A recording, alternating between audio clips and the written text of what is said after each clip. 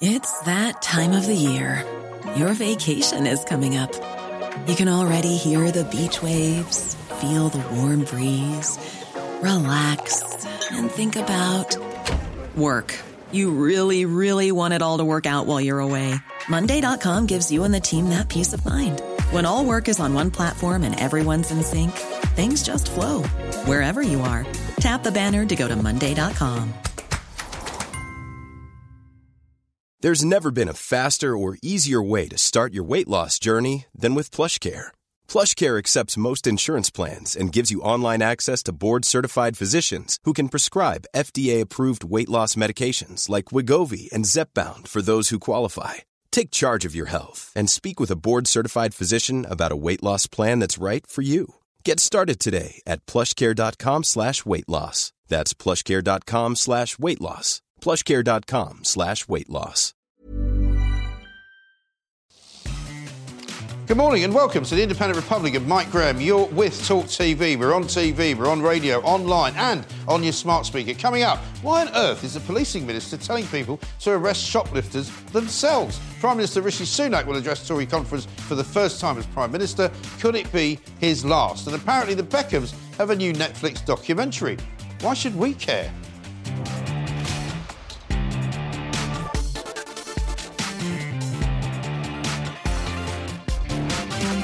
Welcome to the Independent Republic of Mike Graham, right here on Talk TV. This is the place where you can get all the information you need for the rest of the day. We've got a hell of a show coming up for you because not only have we got a selection of wonderful guests, starting off with George Pascoe-Watson, who joins me in this hour, but also the Prime Minister is going to be joining us because he's making a speech later on, and of course it's live on this show, so you won't want to miss a thing. If you want to know what's going on in this country, this is where you need to be.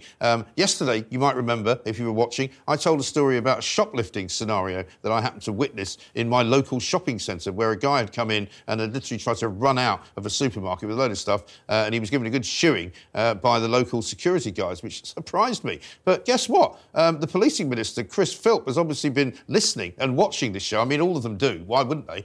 He's got a plan to end shoplifting once and for all. He says that thieves can be as violent as this. The plan is you. He wants you to tackle thieves yourself. Security guards, customers, he wants them to jump right in and make a citizen's arrest. Well, I saw that all happening just a couple of days ago. And as we speak here, you can see lawless Britain in all of its glory. This is a particular incident that happened a few weeks ago of a guy who was thrown out for shoplifting, but then decided to come back and smash the front doors in and start punching away at people. I mean, it's an extraordinary state of affairs. I'm joined now, though, by the former political editor of The Sun, George Pascoe-Watson. George, very good morning to you. And a resplendent jacket, I have to say, you've got there. Very nice to see you. We've got Rishi Sunak coming up later on, so we'll talk about him in a little while and what he's likely to say and what he's going to do for this country and what he's going to do for the Tory party. But we are in a sort of extraordinary situation, aren't we, here, with the way that the high street has kind of been lost to shoplifters. I mean, as I say, I explained this situation I saw the other day, and I was quite surprised to see security guards. Normally, security guards don't do anything. And I was talking to a couple of the local shopkeepers there, and they said just before you saw what happened, this guy was standing there with the stuff in his arms, saying to the shop security people, "There's nothing you can do. I'm going to walk out with this stuff, and you can't stop me." And that's where we are. Well, that reflects a really dangerous sort of decline and collapse in many standards, people's behavioural standards more than anything else. I mean, the whole point about security guards really has never been to arrest and apprehend people. It's a deterrent. Yeah. And, you know, if you look at Sue Braverman, if you look at the government's immigration policy, that's, and you know, the Bibi barge, all these things, Rwanda, are about deterrent. Right. What we're now seeing is a new behaviour in this country and around the world, actually, where generations are saying, actually, come arrest me. What are you going to do? Yeah. Challenging you to your face to actually take the next move. And, of course, lots of people are, I think, perfectly legitimately concerned about what would happen to them if they did try to apprehend somebody. And that's my concern with Chris Philp, the policing minister, talking about citizens' arrests. I mean, who knows what a citizen's arrest looks like? Right. Where is the advice? And have we been told? Exactly. And what powers do you actually have? I mean, if, for example, because what I witnessed was quite shocking to a lot of people who are watching it. I mean, you and I, who have seen plenty of fights in our time, I dare say, inside and outside of various venues, it's not a shock to see somebody punching somebody, but a lot of people were just standing there kind of staring because this guy was trying to punch his way out of the grappling arms of these security men. They were in turn punching him, kicking him. There was quite a lot of violent activity. I don't know if I was to do that, whether the police would then come and arrest me. And there's always a risk of that, and people are concerned about that. Listen, I take the view that if all of us turn a blind eye to crime, then I'm afraid we deserve the society we're going to get. Yes. It's incumbent on all of us to take responsibility for the world we want to live in. Yes.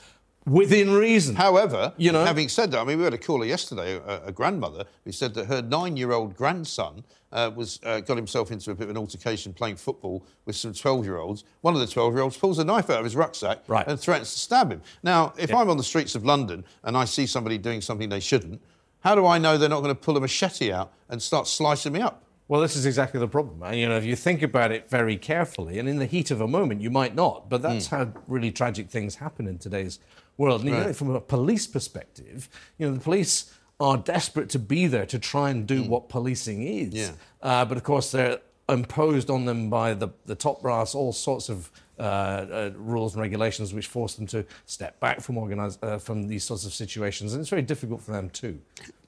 Absolutely right. I've got this from Mick in Wallington, who's texted this in. The Police Minister, Chris Philps, represents a crime and stabbing hotspot, but believes crime is dropping. He needs to get out more, as it's like Dante's Inferno out here. That's from Mick in Wallington. I mean, I also watched Grant Shapps being interviewed by Jeremy Kyle this morning and Nicola Thorpe, who, like all Tory ministers, said crime's going down.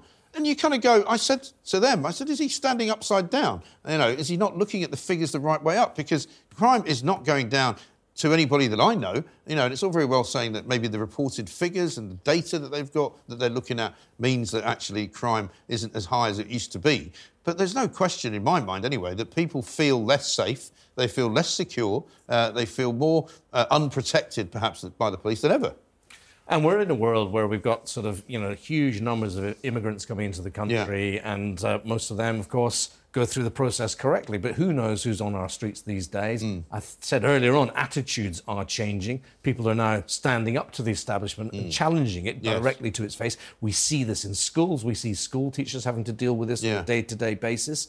And it's really hard, but who can stand up and say, enough is enough? And it's very hard for politicians, of course, who have to present to the public the best possible scenario that they can, unless they're in the opposition.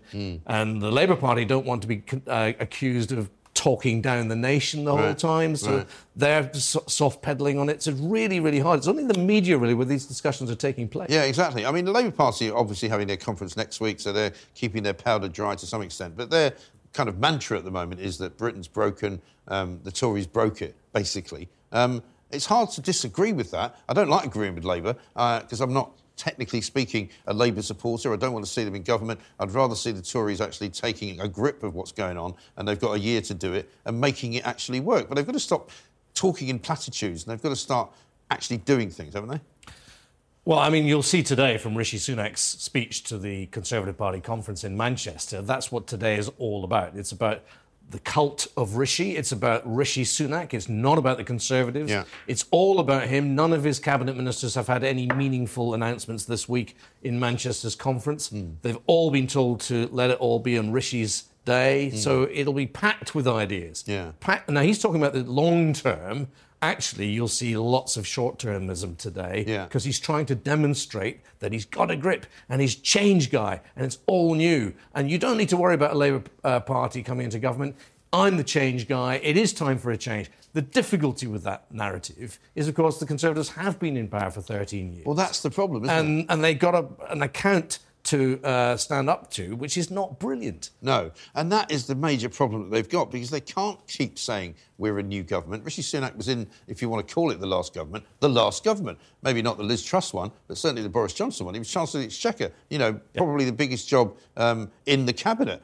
and I include the Prime Minister in that, so his kind of version of events, which is that, oh, come on, guys, I've only really been in for a few months and look at what I've been able to do so far. And even if he says that, you go, well, what have you been able to do so far? All we have heard so far about all of the alleged announcements that might come is that he's going to spend about possibly £30 billion on transport. Of our money. Of our money. It's not like, but that's always the problem, isn't it? It's like, well, we're going to help you out with this. And it's like, well, actually, that's what I gave you to do something with. But because he's going to be doing what I assume you expect him to do, which is to kill off the HS2 link between Birmingham and Manchester, he's going to supposedly give a load of money to the north so that they can build some other railways, which presumably also won't be ready before I die.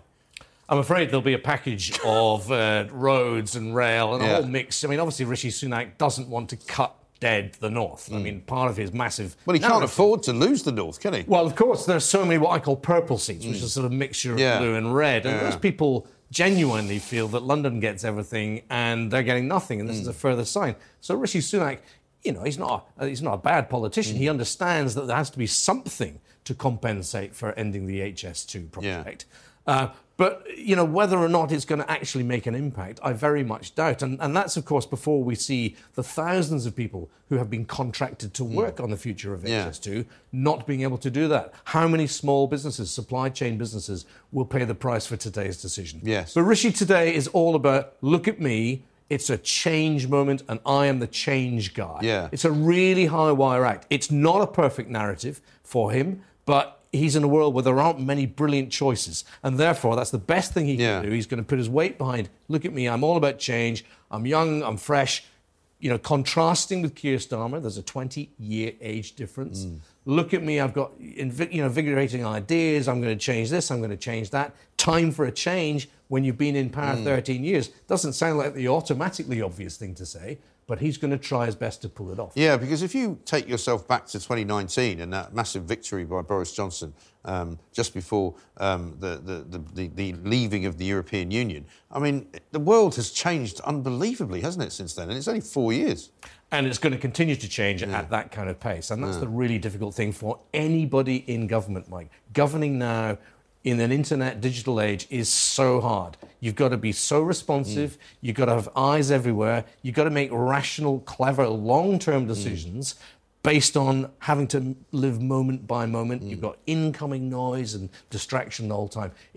And also, in our democratic way of politics, you have to keep your own party happy. Right. And we know the Conservative Parliamentary Party is hugely fragmented, people with all sorts of... Well, also, as is the membership side of it, as are the kind of the local councillors, even. We had one guy ejected from London Assembly yesterday because he wasn't happy about what Sarah Brabham was saying. And chairman, not just one guy, the chairman of the Conservatives in the London Assembly. In London Assembly, which is bizarre. Another thing that they've mooted, that they've floated as an interesting idea, is the idea of sending prisoners abroad. I mean, we've got loads of people coming here from abroad. This government now wants to send our own people abroad to go and spend time in a jail.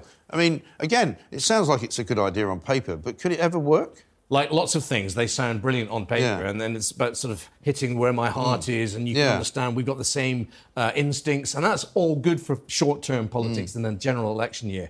The practicalities are almost impossible. Yeah. Others have thought about it. Others have tried it. There are no new ideas really in politics. Others have looked at these sorts of things. And it is true that there is an establishment out there who are geared up to try and stop these things happening. The fact is the National Crime Agency has said what we need in this country is real sort of disincentives for people trying to come to this country. Yeah. And also we don't want foreign criminals here either. So what are we going to do? We need to show that there's a way of dealing with these things, and it's not a nice place to come if you want to come here for the wrong reasons. Right. But, of course, we're welcome. See, I think we could go far with any sort of idea about finding and building new prisons in places that we already actually own. Now, whether it's a property in this country, whether it's an island off the Hebrides or something which is currently uninhabited, or whether it's, the Bass Rock sitting outside of Edinburgh, or whether it's, a bit of the Falkland Islands. We've got plenty of property and land around the world. Why not build a sort of Devil's Island-style prison for the worst offending people and just send them there? And then, we don't have to think about it again. It seems like a straightforward idea. Doesn't it? Why has no Home Secretary up until now ever done it? I mean, there's a reason for that, and it's because they're frightened of something. They're frightened of something, exactly. What are they frightened of? What are they frightened of? And it's to do with, who wants to have that in their backyard. So there's a sort of not in my backyard. Yeah, well, that's why you do it somewhere where there is no backyard. Well, that's right. But then there are costs to that. How are you going to staff the prison? Who's going to be up there doing the work? The prison officers, they don't want to go and live there either. There's a cost implication in terms of, You make a good civil servant, George. I mean, you're just telling me why things can't be done. I'm telling you why they say it can't be done. No, I know. But and I realise that. And you are right. But this is why politics is so hard, because you need to be somebody like Suella Braverman, who yesterday made a big punchy speech. And she's already getting blasted for it, isn't she? She is. And she's making a virtue of the fact that you don't have to like me, you just have to respect me, which I think is a good position for a politician. It is a good position for a politician, but she needs to also follow it through with some action as well. And you can't do it yourself. You do need, if you're the Home Secretary, the Home Office to come with you. You need the Treasury to come with you. Yeah. And that's the difficulty of politics in our country, is that you may have all the ideas and you might be representing our viewers and listeners today, but you've also got to bring the executors with you. But that's the problem as well with Whitehall, isn't it? I mean, we had a guest here, Stephen Edgington from The Telegraph yesterday, who's written a whole series of really interesting pieces about the wokery that has infected every single government department. From the Home Office to the Foreign Office to the Department of Defence. They're more interested now in making sure that they've got the right sign-off and the right pronoun on their email than actually of doing their job. And we've got a whole department now dedicated to net zero. And here we've got Rishi Sunak talking about moving further away from those targets and pushing them into the background. I mean, I imagine there's a battle going on every day between civil servants and government. And there is a battle going on every single day. And if you're a politician, an elected politician, you have to watch your back. If I was one of those guys, or if I was advising a cabinet minister, one of the critical things is to say, watch your back. Because you might think you've got the people behind you and you're doing the democratic thing. But behind your back, if you've got civil servants who don't like what you're doing, who've got a different mission and a different mindset, there is no reason on earth that would stop them conniving to get you out. And that's why a lot of bodies are littering the battlefield. And that's what's wrong with the system, it seems to me. But we've got to end it there. George, great to see you. Thank you very much indeed. George Pascoe-Watson there, former political editor at The Sun. There's so much to do today, so much to talk about. We want to hear from you, of course, as well. 0344 499 1000. I'm going to be telling you what I think Rishi Sunak should say, but he is going to deliver his first conference speech as Prime Minister. Could it also be his last? Now, I think it's fair to say the Tory conference hasn't gone exactly how Rishi Sunak had hoped. HS2 dramas, cabinet members stealing his thunder. Apart from anything else, just have a listen to Home Secretary Suella Braverman's speech from yesterday. The wind of change that carried my own parents across the globe in the 20th century was a mere gust compared to the hurricane that is coming. Now, there's a word to be conjured with, a hurricane that's coming. She knew what she was saying. Lots of people don't like the fact that she said it. I think she's absolutely right to draw everybody's attention to what is now one of the biggest stories that threatens people's kind of environment around Britain. Now, there are also rumours that West Midlands Mayor Andy Street could resign over HS2. How will Rishi Sunak deal with all this when he speaks to Tory activists just before midday? We are getting a few kind of whispers about what he might be saying. There's some suggestion that he will actually bring £30 billion to the table to try and assuage those people in the north of England who wanted HS2 to connect them to Birmingham from Leeds and from Manchester. It's said that he might be giving this money up to various cities so that they can build railways which they actually need, as opposed to just building something which they don't need. But let's find out from Talk Radio's political editor, Peter Cardwell, exactly what he understands is likely to be going on. He's up there at Tory party conference. There was some political cabinet meeting started a few minutes ago. What's going on, Peter? Very good morning to you. Good morning, Mike. Yes, just a few minutes ago, as you say, political cabinet happened. So it's different from a usual cabinet meeting, which has civil servants in it. So that's just members of the cabinet who are members of the Conservative Party. So you've got everybody around the table at the Midland Hotel, which is just across the way from this convention centre, literally about 1 minute within the secure zone. They're talking at the moment, I understand, about HS2 and whether it goes ahead or not. Now, the decision, as we know, has probably been made to scrap the northern leg of HS2. So that's being ratified, signed off, rubber stamped by the political cabinet. I actually had a breakfast with a cabinet minister this morning who confirmed that that's where she was on her way off to. Started about 10 o'clock and that's underway at the moment. So it's a big decision. Rishi Sunak says that at this conference he wants to make long-term decisions for a brighter future, is what he said. We should get an answer on that long-term decision, very definitive answer within his speech in a couple of hours, well, in about an hour and a half's time here at Manchester. And what's interesting as well is the reaction to that. You talked about Andy Street there, the Mayor of the West Midlands, who may resign. I think what he might do is actually resign during the speech, which would totally take the focus off what Rishi Sunak is talking about. So until it is clear, until that is properly announced, Andy Street, the Mayor of West Midlands, who's a Conservative, but nonetheless very much a character in his own right. He's someone who was the head of John Lewis. He's actually talked previously about perhaps running as an independent for that role rather than necessarily as a Conservative again. So he's very personally popular. So we might see him resigning from the Conservative Party, and that would be a major, major blow to Rishi Sunak, especially if it happens at the time of his speech or immediately afterwards. It would take the focus off everything else that Rishi Sunak wants to talk about. And there is a lot of chunky stuff in that speech, we're told. Yes. And I mean, presumably you're saying he could resign as a Tory member, if you like, resign from the party, but continue to remain in his actual job as mayor. Yeah. That's right, that's exactly right. So it's not as if he's a cabinet member, it's not as if he's even an MP. He is the mayor of the West Midlands, which includes Birmingham. Birmingham is of course at the start of the second leg. Birmingham to Manchester line is the thing we're all talking about, that leg of HS2 that is probably going to be cancelled. So it goes north, and then there's another part of that line that goes sort of northeast to the East Midlands, and that's the bit that's probably going to be cancelled. So yes, Andy Street very, very annoyed about this. He talked yesterday about cancelling the future, is how he put it. There are various other mayors who are affected by this. Tracy Brabin is Labour. She's in Yorkshire, for example. She's very annoyed about it, as is Andy Burnham, the Mayor of Greater Manchester. So they're Labour. They sort of would say that anyway, wouldn't they? Although I'm sure they feel very sincerely what they say. But for a Conservative mayor in Andy Street to resign his membership of the Conservatives, it may happen, it may not happen, but he hasn't denied today that he's thinking of doing it. He's waiting to see what the actual announcement is for it to be clear. Of course, everybody's been talking about it for at least the last 2 days. It has dominated the party political conference here in Manchester, but we should finally get an answer from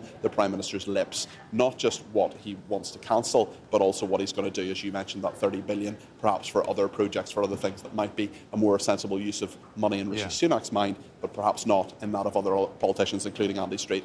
No, of course. And I assume it's inconceivable that he won't make that announcement, that he suddenly just sort of fluffs it all again and says, well, we'll be deciding sometime in the future about exactly what to do with HS2. He has to kind of put nail his colours to the mast, if you like. But it's been a strange conference, hasn't it, so far? I mean, you've been to many of these events, Peter. You were a former advisor in Downing Street yourself, so you've been on both sides of the divide, if you like. I mean, the Prime Minister seems to be kind of missing in action, it would appear. You know, he was famously called Inaction Man by Sir Keir Starmer. But so far, all the news has been about Suella Braverman. It's been about Liz Truss, who was very popular when she made a speech. It's been about Nigel Farage being there, dancing with Priti Patel. You know, various people kind of tilting at the idea that maybe Rishi Sunak's finished and maybe we should be making plans for, you know, never mind the short term, but for the long term as to what happens after Rishi Sunak loses the next election.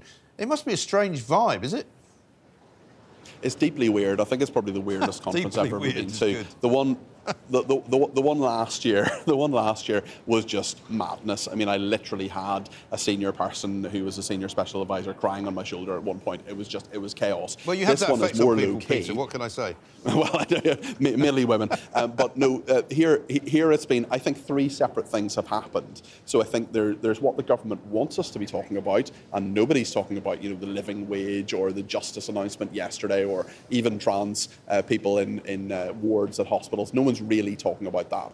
There's what the government doesn't want to talk about but has been forced to talk about in HS2. And then there are other people, other big beasts who have been at this conference, who've drawn a crowd. Theresa May even had a huge crowd of people there at a book signing. You've had Liz Truss standing room only at her event. She wasn't really saying anything too different to what she said previously, but certainly that was a very, very big event. And then Suella Braverman's barnstorming speech yesterday, a full hall for the first time. And then other people you might expect actually to draw a crowd, people like James Cleverly, barely half full in the hall. Jeremy Hunt, similarly, not too many people there. Well, it was relatively fuller anyway. But yeah, it's been a very, very strange conference, and I think that Rishi Sunak has a big opportunity, but it's also quite a risk later on. He's got to pull it out of the bag. But then, of course, given the polls the way they are, given the mood here in Manchester, he's kind of got nothing to lose, so he should really just go for it. And I think HS2 will dominate. But if there are other things in that speech that people can say, actually, maybe that's not a bad idea, if he can talk about the change that he wants to bring to politics, it was quite weird. He's talking about 30 years of sort of stagnant politics. Well, the Conservatives have been in government for most of the last 30 years. So he's really, it's interesting because so much of the public is saying they want change, and he's made a decision, a political decision, to say, actually, I'm going to talk about change because that's what you want to talk about, and I'm going to promise change, rather than saying, actually, you're wrong. What's happening at the moment is working. Because I think a lot of people realise, you look at public services, try to get a GP's appointment, that things just aren't working at the moment. But that is the problem. I mean, outside of the political sort of Westminster bubble, if you like, people's issues are more real. You know, they're worried about the rising crime. I mean, Grant Shapps was on, as I said earlier, to George Pascoe-Watson, and he actually said these words to Jeremy Kyle and Nicola Thorpe, that crime is down. Now, he might be looking at a set of statistics that say crime is down, but crime is not down. People's perception is that everywhere they go, they actually probably witness an act of crime being committed. I witnessed one myself this week, you know, where a shoplifter was being attacked by three security guards actually, in my local shopping centre. I also had friends who tell me every single day about something they've witnessed, and there is a massive issue with people's safety, with people having their houses robbed, their cars stolen, you know, with shoplifting, which is a national epidemic, it would seem now. There's also, of course, the migrant boats problem, which no matter what Suella Braverman says about hurricanes, you know, they're not doing anything about. Nobody sees anything being done properly. You know, these are the issues that people care about. And as you say, not seeing a doctor, NHS strikes going on, you know, it's all very well talking about the future, but what about the here and now? That's what he needs to address, in my view. Yeah.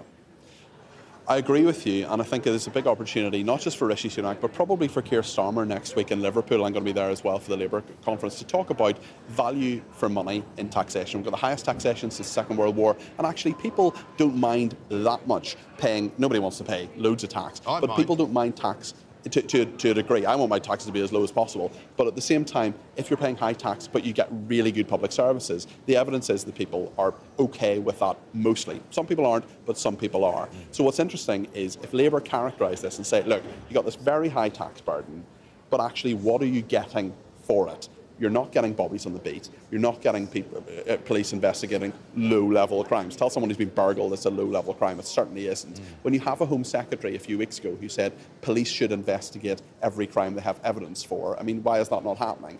And the fact that there's so many things like GP's appointments, class sizes, try and get a dentist appointment, all those kind of issues, housing, that people say, we're paying all this tax to government, we're getting, you know, paying a huge amount, about £180 billion a year for the NHS, yet it's just not working. So if Rishi Sunak says, I can change it and make it work, or if Keir Starmer says next week, trust me, I'll fix it, well, that's the political opportunity here. Crucially, if people believe them.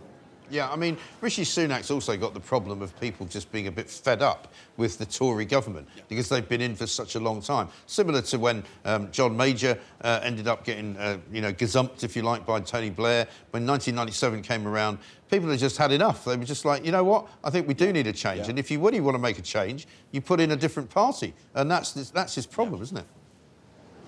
I spoke to a very senior Conservative MP recently who said, exactly what you're saying, Mike, in the 2022 local election, she was campaigning and she said people are really angry. They were shouting at her. They were saying, you awful Tories, you've let us down, you've taken us for mugs. This year, when she was campaigning in the local elections 2023, people were just, do you know what? I'm just over it. I'm just over the Conservative Party. I've just, no malice. Don't hate Rishi Sunak. Don't think he's an awful person. Just ready for a bit of a change. And that's the worry. When people are involved and passionate about politics, well, then you can maybe have an argument with them and discuss things and debate things. But when they're over it, She said it was a bit like a divorce, like being in the middle of a divorce in 2022, and then at the end of it, just the divorce was over, I'm past it. I couldn't care anymore, and that's the real danger. And actually, for Keir Starmer, that's a risk as well, because there are a lot of people, including in our Talk Today poll on Monday morning, 13% of people undecided. And Rishi Sunak will think, actually, maybe I can get to some of those undecided people. Maybe I can get to some of those people who are annoyed with the Conservative Party, but not convinced by Labour. Maybe I can bring them back into the fold. I think people keep talking. I talked to senior people in Downing Street last night about what they call a narrow path to victory for Rishi Sunak. I don't think it's there. I don't think it's narrow. I don't think it exists. But if he wants to turn the supertanker around, he's got to do something pretty radical today. And if he doesn't turn it around, what are you hearing about the most likely successor? I mean, who is it likely to be? It seems to me it's likely to be a woman, isn't it? Yes. I think there are 3 women who are likely to run, and I think there are 2 men who are likely to run as well. So 3 women, obviously Suella Braverman. I think Kemi Badenoch, the shine has come off her slightly, I think. I don't think she's just quite as popular, especially with Suella Braverman's speech yesterday. So I think from the right of the Conservative Party, Suella Braverman is the key candidate there. From the left of the Conservative Party, probably Penny Mordaunt will run. I think James Cleverly will as well, and I think that probably Grant Shapps as well. Goodness me, that's quite a field, isn't it? There's plenty of them. Peter, thank you very much indeed. Peter Cardwell there reporting in to us from Tory Party Conference, where you will, of course, hear Rishi Sunak's speech right here on Talk TV. A couple of quick texts for you. Don't forget you can text us here at 87222. You can call us on 0344 499 1000. I want to hear from you about what you want to hear from Rishi Sunak, because I'm going to be telling you exactly what I think he should be talking about very, very shortly. But on the subject of lawless Britain, which is something I think people care an awful lot about. Lynn says this: usually left-wing, middle-class, woke people who have caused all this disobedience because we are not allowed to discipline our own kids anymore. Let us take care of our own kids. And I mean, in the end, I'm afraid that is what has to happen, because we have to see that the children who are now running amok in our streets and stabbing one another have obviously got a problem with discipline, have obviously got a problem because nobody's told them they can't do it. And that seems to me to be a major problem. There's something very important I have to say to you before we do anything else, and that is my words of wisdom for Rishi Sunak, the Prime Minister. He's going to get up in just over an hour's time to talk to us, in fact, less than an hour's time, to talk to us, the nation, about his plans for the future. He's going to be setting out his stall. He's going to be telling us for the first time as Prime Minister at a Tory Party conference what he thinks that the country should be doing to improve itself and how he can help along the way. Well, I've got some words of advice for Rishi Sunak. Forget about HS2, right? One, it's never going to be built in time for anybody to actually use before the world ends. Two, there is absolutely no point in giving another £30 billion to the north of England to build more railways that won't be ready until the next millennium. There is absolutely no point in banging on about how you're ready for change and how you want change. You've got to do something now, and you've got to do something today that's going to make a difference to people's lives. You've got to stop the epidemic of crime that is currently up and down the country in every high street, in every supermarket. With every passing day, we see yet more videos of people running in and out of shops, stealing things, getting beaten up, taking on security guards, absolutely lawless behaviour which needs to be stopped and needs to be nipped, not even the bud, because the bud has gone a long time ago. But people need to feel safe as they walk around their homes and they walk around their hometowns, their home villages and their home cities. And right now, that is not the case. He's also got to make sure that something is done before the end of this year to stop people coming here illegally on small boats. Those are the two things that people care about. He needs to also fix the NHS, which is woefully bad and woefully useless. People can't get dentists, people can't see doctors. More and more people are having to spend money to go privately to save their own lives. It's an absolute disgrace. If he can do those three things, then he'll get my vote and he'll probably get yours. So Rishi Sunak, listen up. Fix the NHS, stop the boats and stop letting people run riot in our streets. And if you can do those things, we might give you a second chance. Why don't more infant formula companies use organic, grass-fed whole milk instead of skim? Why don't more infant formula companies use the latest breast milk science? Why don't more infant formula companies run their own clinical trials? Why don't more infant formula companies use more of the proteins found in breast milk? Why don't more infant formula companies have their own factories instead of outsourcing their manufacturing? We wondered the same thing. So we made ByHeart, a better formula for formula. Learn more at byheart.com. It's that time of the year. Your vacation is coming up. You can already hear the beach waves, feel the warm breeze, relax, and think about work. You really, really want it all to work out while you're away. Monday.com gives you and the team that peace of mind. When all work is on one platform and everyone's in sync, things just flow. Wherever you are, tap the banner to go to Monday.com. When you make decisions for your company, you look for the no-brainers. If you have a lot of mailing to do, Stamps.com is the ultimate no-brainer. Use the Stamps.com mobile app to mail everything you need to keep your business running with up to 89% off USPS and UPS. Make the same no-brainer decision as over 1 million other businesses with Stamps.com. Use code PROGRAM for a special offer. That's Stamps.com, code PROGRAM.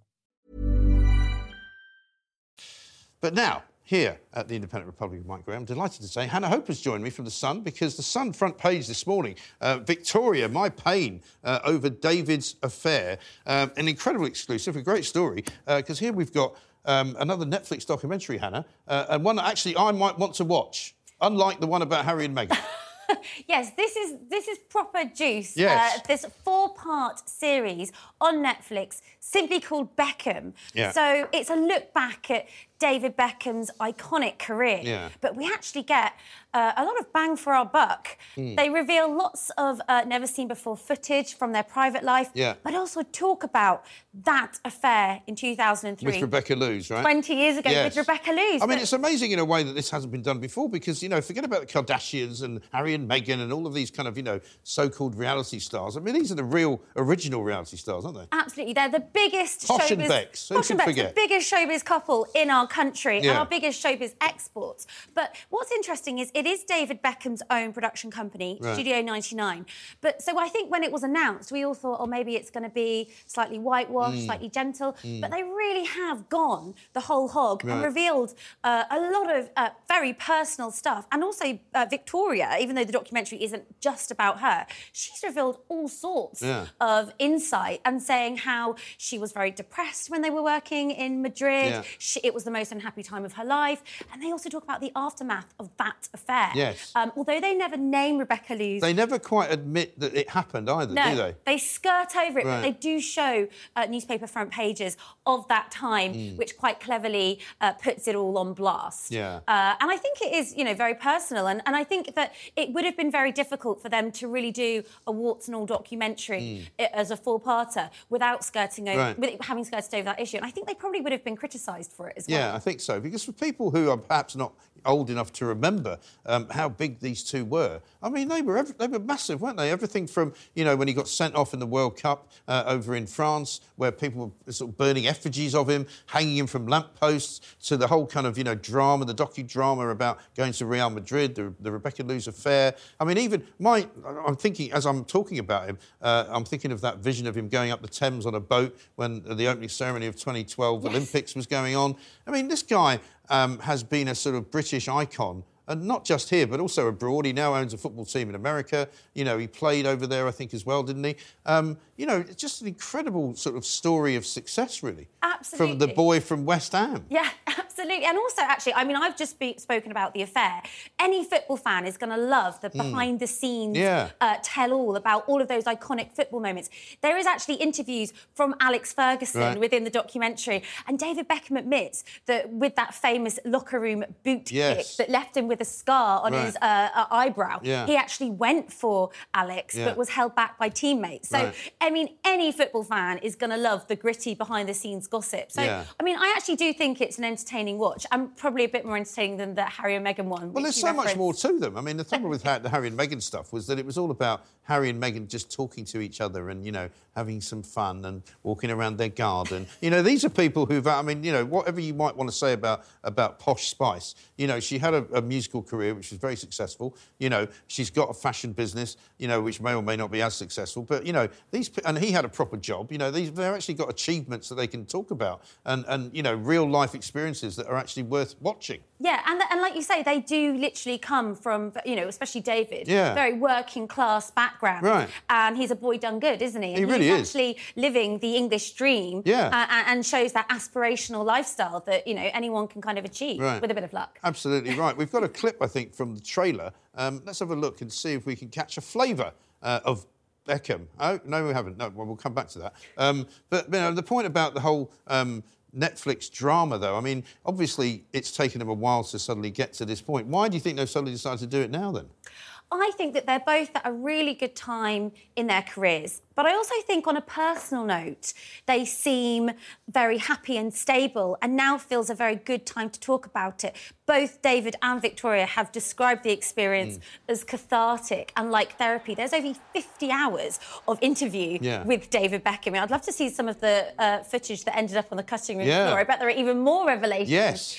But I think that they obviously feel confident and strong enough to now address that very rocky time. And like you say, he owns his own football team. Their kids, there was pictures of them all on the red carpet last night. Well, their kids are now celebrities in their own right, aren't they? Absolutely. Although I'd put them more in the Harry and Meghan area because they haven't done anything much yet. I think we now have the clip. Let's have a look. Big smile. It definitely didn't change me. Well, it changed. There's no doubt about that. It's a red card for David Beckham. I don't think I've ever talked about it just because I can't. I wasn't eating. I wasn't sleeping. It took a toll on me that I never even knew myself. Ferguson admitted he had kicked the boot, accidentally striking Beckham. And then I've gone like that, and then I've gone like that. You went at him? Yeah. It's really entertaining when the circus comes to town, right? Unless you're in it. It's all right, Buster, they can't get in the car. We were drowning. But he just kept going.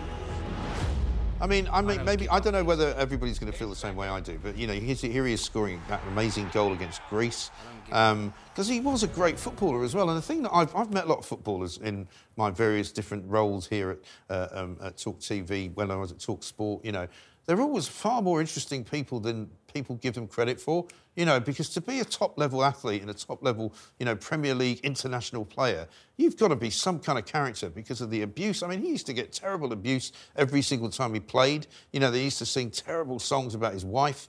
They're strong characters, these guys, and I have a lot of admiration for them. And also, you've got to remember, David Beckham has always had the mickey taken out of him because everyone jokes that he's stupid. Yeah. I mean, look, he's not the most eloquent of chaps. Yeah, he's very stupid. He's also very rich, so he can't be that dim, can he? I know. But I think what you see on this documentary is that he's found his voice now and he's able to talk about what he's been through. Yeah. And there's also actually some nice at-home moments where you see that he's actually a keen chef. He cooks a roast dinner for his family. You see him, cleaning the oven. So you see those more down-to-earth moments. The other thing to mention is that this documentary really has been given the A-list treatment. It's been produced by an American, Fisher Stevens, who was recommended to the Beckhams by none other than Leonardo DiCaprio. So they really have gone A-list with the production of it. But as we were saying... Well, it looks great, though, doesn't it? And it's going to be enthralling from what... And so when is it going to be made available to us poor peasants? It's all available on Netflix now. Is it? Yeah. So I got up very early this morning to watch as much as I could before coming here. Okay. For you, Mike. Anyway. Brilliant. And, I mean, were you taken by it in the same way? I mean, is it one of those things you binge-watch, you just watch all four? Yeah. I mean, as a journalist and having... even as a Spice Girls fan and a football fan, just seeing all these behind-the-moments, backstage, what's really going on, was really interesting. And I think that it's going to do really well. And I wonder if this is now going to propel them as a family back up to the top with this renewed interest in them. It'll be interesting to see what they do next. Right. Yeah, it really is, because, I mean, you hear different stories about her sort of fashion business and how successful or otherwise it is.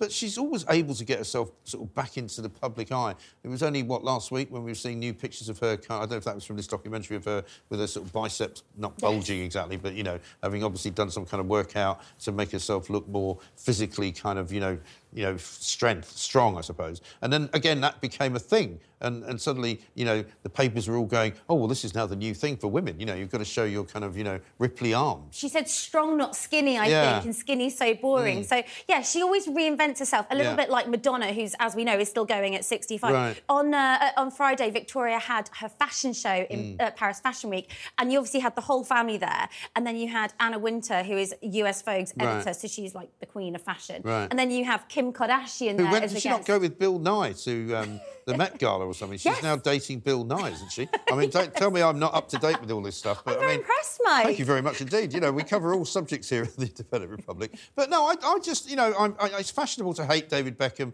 and to think Posh Spice is a bit of a waste of space. I've always quite liked them. I just think they've had a terrible time. And as he said there in that clip, you know, when he was the kind of pariah of the world for British people or English fans anyway, I mean, that must have been horrible for him. Yeah, he really talked. He actually wells up and gets a bit teary-eyed in the documentary. I'm not surprised. And they talk about having to have therapy to go through these things. But I think what was really admirable is that you never really saw him lash out at his fans, at the public. No. He absorbed it all, kept his head down, and dealt with it very respectfully, really, didn't he? He did, and he's emerged from it, I think, a much more admirable individual than some other people. And there are some people I have a go at, but I'm not having a go at these guys because I think they're great. Great Britons, actually. If we had a prize for them, that's what I would say. High praise from Mike. You wouldn't expect that from me, would you? Hannah, great to see you. Thank you very much indeed. Hannah Hope from The Sun. The story's in The Sun this morning. The Netflix show is out there. I'm a great admirer. You might think I've gone mad. But no, I think I'm happy to say that I'm a great admirer of Posh and Becks. So if you're watching, because I know you probably are, because why wouldn't you be, have a nice day. A man in his 50s who was attacked by a suspected XL bully dog in Sunderland has died. A 44-year-old man has been arrested on suspicion of murder. I'm joined now by dog behaviourist Stan Rawlinson. Stan, a very good morning to you. I'm sorry to have to be talking to you under such tragic, terrible circumstances, but, you know, we heard, just 2 weeks ago that the Prime Minister said they're going to outlaw these dogs, they're going to ban these dogs. It seems like every week there's yet another incident and yet another deadly incident. You're absolutely right, Mike, and good morning. This is an unusual case, though. Not an unusual case because of the dog, but it's an unusual case because the owner's been charged with murder, and that suggests that he deliberately set that dog on that person, and that dog actually went for that person's throat, and that caused the fatal injuries that killed it. So this is quite a rare one, but that is a typical situation of weaponizing these dogs. And let's face it, some of these very big dogs are weapons and can be used as weapons. Yeah, and the problem is as well that they seem to have an instinct, these particular dogs, to go for the throat. You know, we've seen incidents on video in recent times. Remember that one in Birmingham where the dog was kind of running around after people in a forecourt of a petrol station, and it was literally, they jump up and they go for the throat as if it's their instinct to do so. It is instinctual for that. We have to remember that these are dogs that can also be used in situations of hunting. Some are bred for bear hunting and other large animals, pigs, the wild pigs and things like that. And they are naturally inclined to go for the throat. And a lot of the fatal deaths have been caused by throat injuries, particularly because of the carotid arteries go down the side of the neck. And if the dog bites into that, then, you know, it's game over almost. You know, you just cannot save that person because they will bleed out particularly quickly. It's horrifying. And I'm hoping... I wouldn't like to see them banned completely. What I would like to see is a very strict requirement for a license for what could be called potentially dangerous dogs. And that wouldn't be for a specific breed. That would be a type of dog, shall we say, that is particularly bred for dog fighting, shall we say.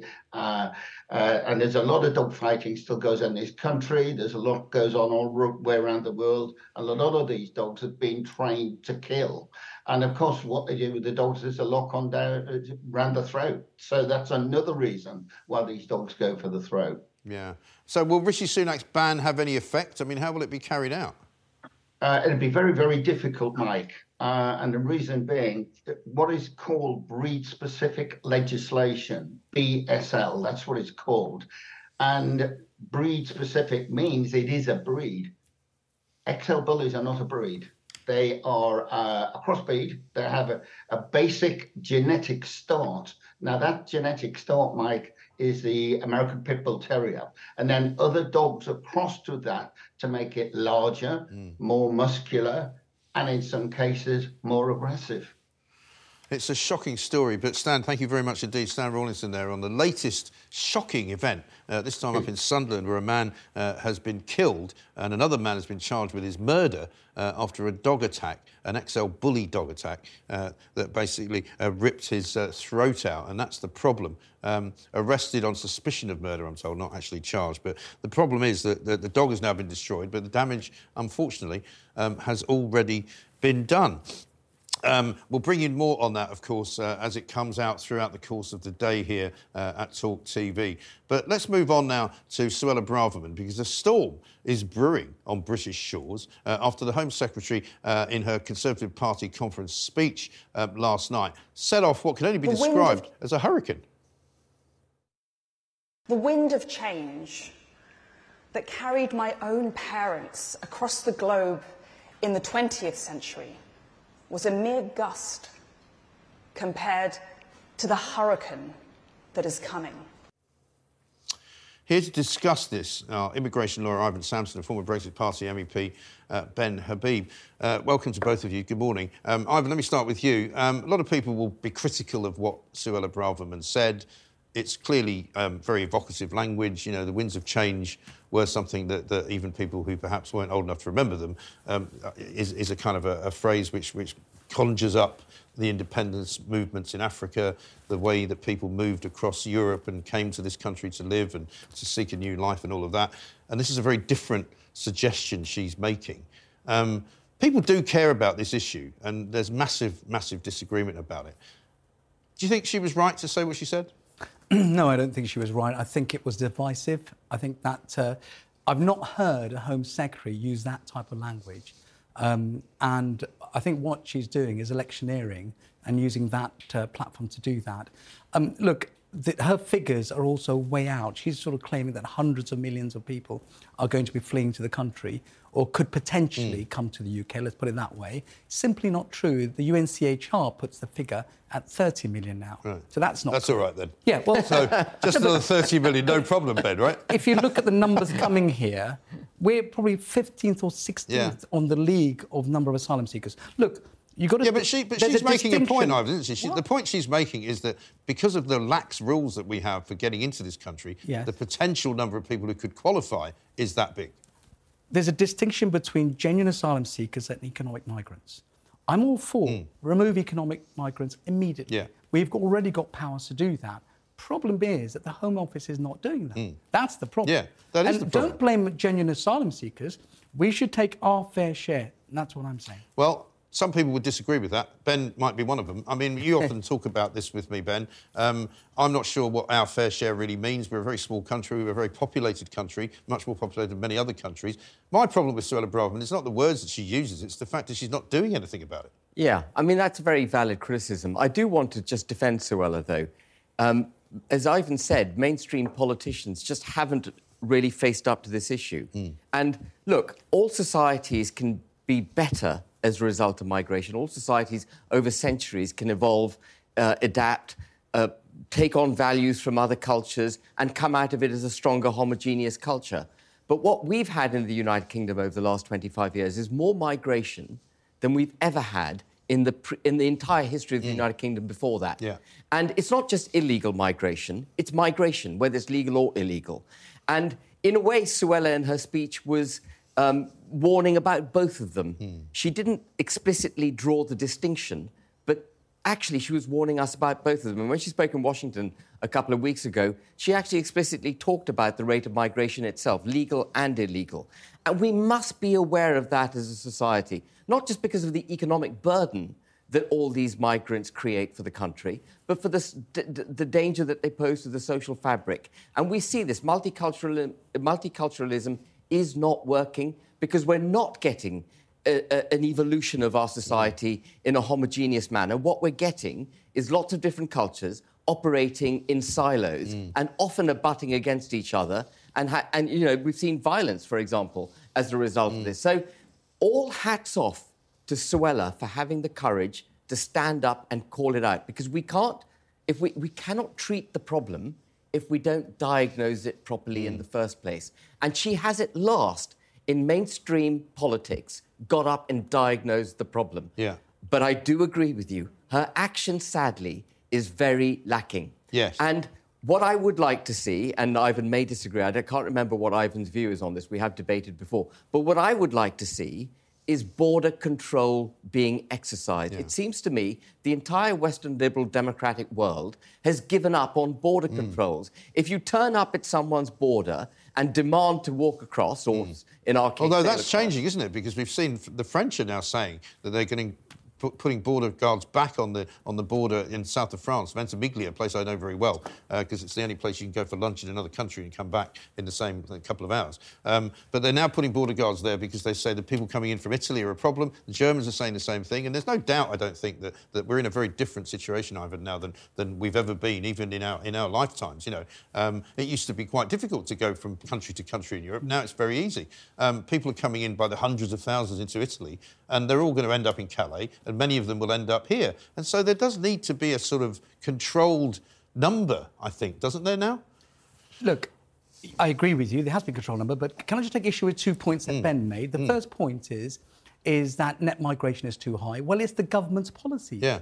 It's the points-based system. They brought that in. And it is Suella who's responsible for 600,000. The second point is that... Well, it's worse than 600. It's 1.2 million they're bringing in. Well... They're saying 800,000 are going out. And 500,000 illegal people here already. The other point is the economic burden. Simply not true. I mean, students spend £30 billion in our economy. Migrants pay taxes. Migrants actually pay twice for NHS services. They pay an annual fee for any treatment they may or may not receive. And Who do they pay that to? The Home Office.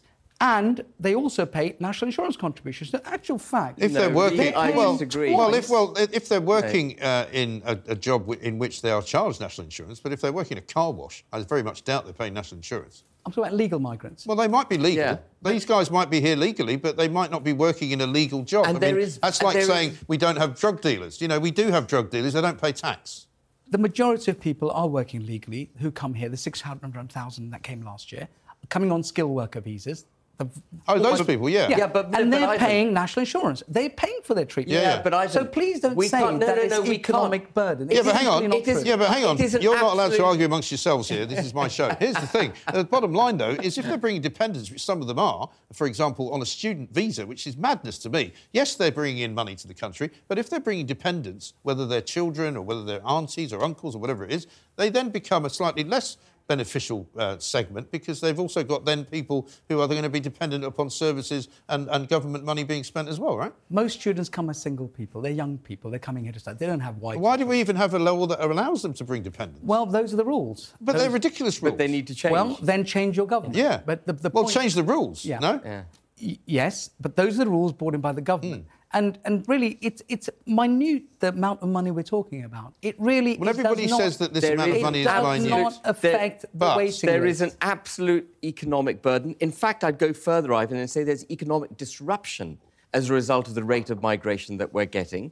We are replacing British-born citizens with cheap offshore labour. We're operating a third-world economic model and breaking our labour markets at the same time is exacerbating a housing problem, exacerbating waiting lists on the NHS, exacerbating the burden on our infrastructure, water and drainage and everything else. We can't grow this population in this country at the rate at which it's growing through migration, unless the economic I think it's important, Ivan, and I'm not sitting here blaming asylum seekers or even illegal migrants. I mean, if I was an illegal migrant, I'd come here as well, because it's an absolute beautiful place to come and live, and it's a lot better than where you came from. And you know, if you set your feet down on a beach somewhere near, Deal, you'll be able to live here. So I don't blame them at all, but I do blame the system, and the system doesn't work. And I'd ask you this question: why is the Home Office so useless? You must deal with the Home Office on a regular basis. I mean, why are they so absolutely useless at their jobs? the Home Office or the government, let's say, are... Firstly, the civil servants and ministers are not working effectively together. There's definitely a disconnect between the two. So what the ministers want is not being implemented by the civil service. Not properly trained decision makers. Quite often I see refusal letters with wrong names, wrong nationalities. I mean, it's incompetent. You only have to get a letter from a hospital in this country to see that the place is not run very well. I mean, the Home Office is not unique in the way that it's badly run. But why is it so badly run, is my question. Well, again, I say to you... What's wrong with them? Because the focus of this government is getting back into power. We need solutions. Yeah, but it's been going on for a long time. They've got 300,000 employees, I think, in the Home Office, and they can't all be crap, can they? No, and this is where Suella needs to be slightly called out. She is a member of a cabinet, finds collective responsibility, but she's rightly speaking up about these issues, and I think she should resign as Home Secretary. I remember when she came in and everybody said, this is going to be great because Suella Braverman was a lawyer in the Home Office, she knows how it works, she understands the internecine structure of it, she understands the corridors of which you have to manoeuvre to get things done. Meanwhile, nothing's been done, so she's no different from anybody else. Economic migrants, take that. Why has nothing been done? Right. Because we're not removing people. Right. And the reason we're not removing people because they don't have identity documents. Right. We can't send them back to a country unless we know where they come from. Unless you know where they came from. So we need agreements. Can we not just send them back to France? We can't just send them back to France. No, you can't. We need an agreement with the EU, agreement with their home countries. We need to get these agreements in place so we can remove people. Otherwise, what do? Do you just push them back like the Australians did? Well, you do, yeah. Well, that's one way of doing it. That is border control. We have to exercise border control. And the Italians have to do it. The Western Balkan countries have to do it. Greece has to do it. It's critical. And the EU is squarely responsible here. The EU has absolutely hollowed out these nation states. They're not prepared to stand up for themselves. They're being overrun. Lampedusa, no other way to describe it, completely overrun with illegal migrants. And they're going to make their way into Italy through the Schengen zone. They can travel right across Europe. And guess what? They don't go to Poland. Why? Because Poland has a zero-tolerance approach. Yeah, well, over in Tripoli, they think Schengen's an actual destination. You know, they think it's a town somewhere in Holland. The way forward is not to breach international treaties. Yeah, I know. That's a bad look for our country. It may be a bad look, look. We've got to have proper policies and decisions to remove people. Yeah, well, That's the responsibility I've got the answers of for all of this, right? But I haven't got time to tell you what they are. You have to come back. We're going to talk now, though, to Keith Prince, who is the City Hall Conservative Transport spokesperson, Conservative Party Assembly member as well here at the London Assembly. There's a mayoral race, not quite kicked off yet, Keith, I suppose. But basically, we've got a lot to talk about because one of the members of the notorious Blade Runners appeared exclusively on Talk TV and basically said that the group will not stop destroying ULEZ enforcement cameras until Sadiq Khan stops the expansion of the ULEZ area. So let's have a look. You know, a small group of people and, you know, it has gradually grown and certainly since the expansion went live on the 29th of August, the numbers have increased significantly. We're like a pack of lone wolves. So we sometimes work together, we work in isolation. We're not stopping until you stop. That's the bottom line. So that's the bottom line. Those are the Blade Runners, as they are self-named. Keith, Susan Hall, who's running for mayor, says that if she was elected, she would do away with the expanded ULEZ zone. Are you in favour of her plan to do that if she is elected? Well, just make it very clear that I'm speaking on behalf of the Conservative Party, not on behalf of the Transport Committee. Yeah. Because my views are about the Conservatives. Absolutely, yeah. I mean, I've spoken to Susan about it. She's very clear about it, and it's very doable. She can literally, on day one, once she's signed to take office, say turn off the cameras, or she can say issue no more fines. Right. And she is adamant that she's going to do that. And you think that's the right thing to do? Oh, 100%. Right. Yeah, this is an awful tax. This is a tax on those least able to afford it. In the light of businesses, if you look at charities, if you look at individuals, it's the least able to afford it that are being taxed by this so-called socialist mayor. It's just ridiculous. It is ridiculous. So do you have some sympathy then with the Blade Runners? Well, obviously, I'm not going to condone violence. Right. I'm not going to condone damage. But it's not really violence, is it? No, it's not. But it's damage to public property, and I can't condone that because, one, it's costing me and you money because we've got to replace and repair them. Two... Well, that's all right, because I can tell the mayor not to bother replacing them. But don't worry, don't spend any more money.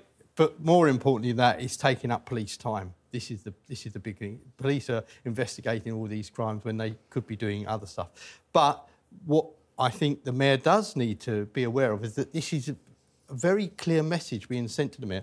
Now, we had the initial expansion into the congestion zone. Then we had the expansion out to the A406, 205. Yeah. None of this happened then. Right. But clearly, he has misjudged this terribly. Yeah. And this really does show how emotional people are about this and how much damage this is doing to people.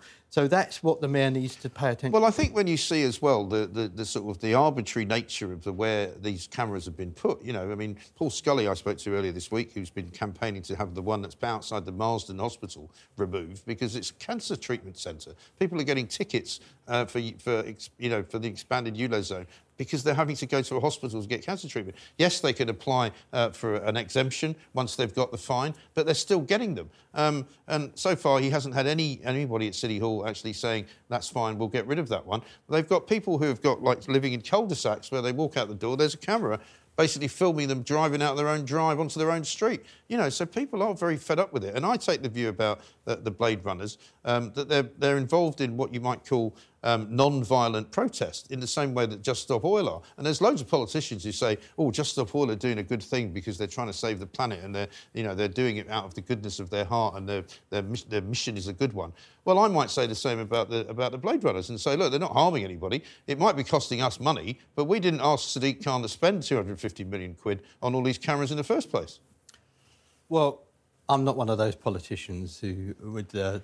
I wouldn't expect you to be. But there are plenty of them. No, I get it. I absolutely get it. And, Sadiq Khan has brought this upon himself because he tried to fudge, or his team tried to fudge the results of the consultation. Yes. The consultation, even after him fudging it, even after them ruling out 5,000 votes, he still had a consultation that said, no, we don't want it. And then he chose to go against the will of the people. Exactly. And, lucky we're not living in the 1600s because we know what happened to the king who went against the will exactly of the people. Right. And you make a very good point that when the first expansion was made, nobody minded because people kind of got it and people understood it. And those who say, well, you shouldn't worry too much about it because it hardly affects any cars.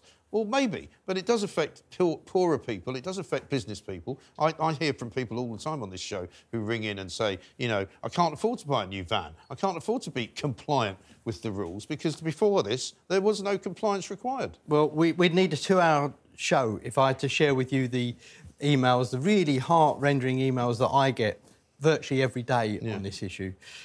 It is wrong. What he's doing is wrong. And when they say only a few cars, it's only 10%. This is nearly 1 million vehicles. Yeah, right.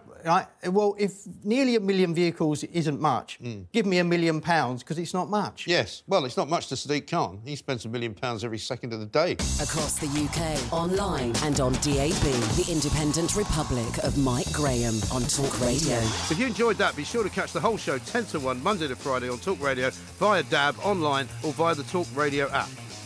If you have an opinion on the stories we cover, we'd love to hear from you. Call us 0344 499 1000 or tweet at Talk Radio during the show to have your say. The Independent Republic of Mike Graham on Talk Radio. When you make decisions for your company, you look for the no-brainers. If you have a lot of mailing to do, Stamps.com is the ultimate no-brainer. Use the Stamps.com mobile app to mail everything you need to keep your business running with up to 89% off USPS and UPS. Make the same no-brainer decision as over 1 million other businesses with Stamps.com. Use code PROGRAM for a special offer. That's Stamps.com, code PROGRAM.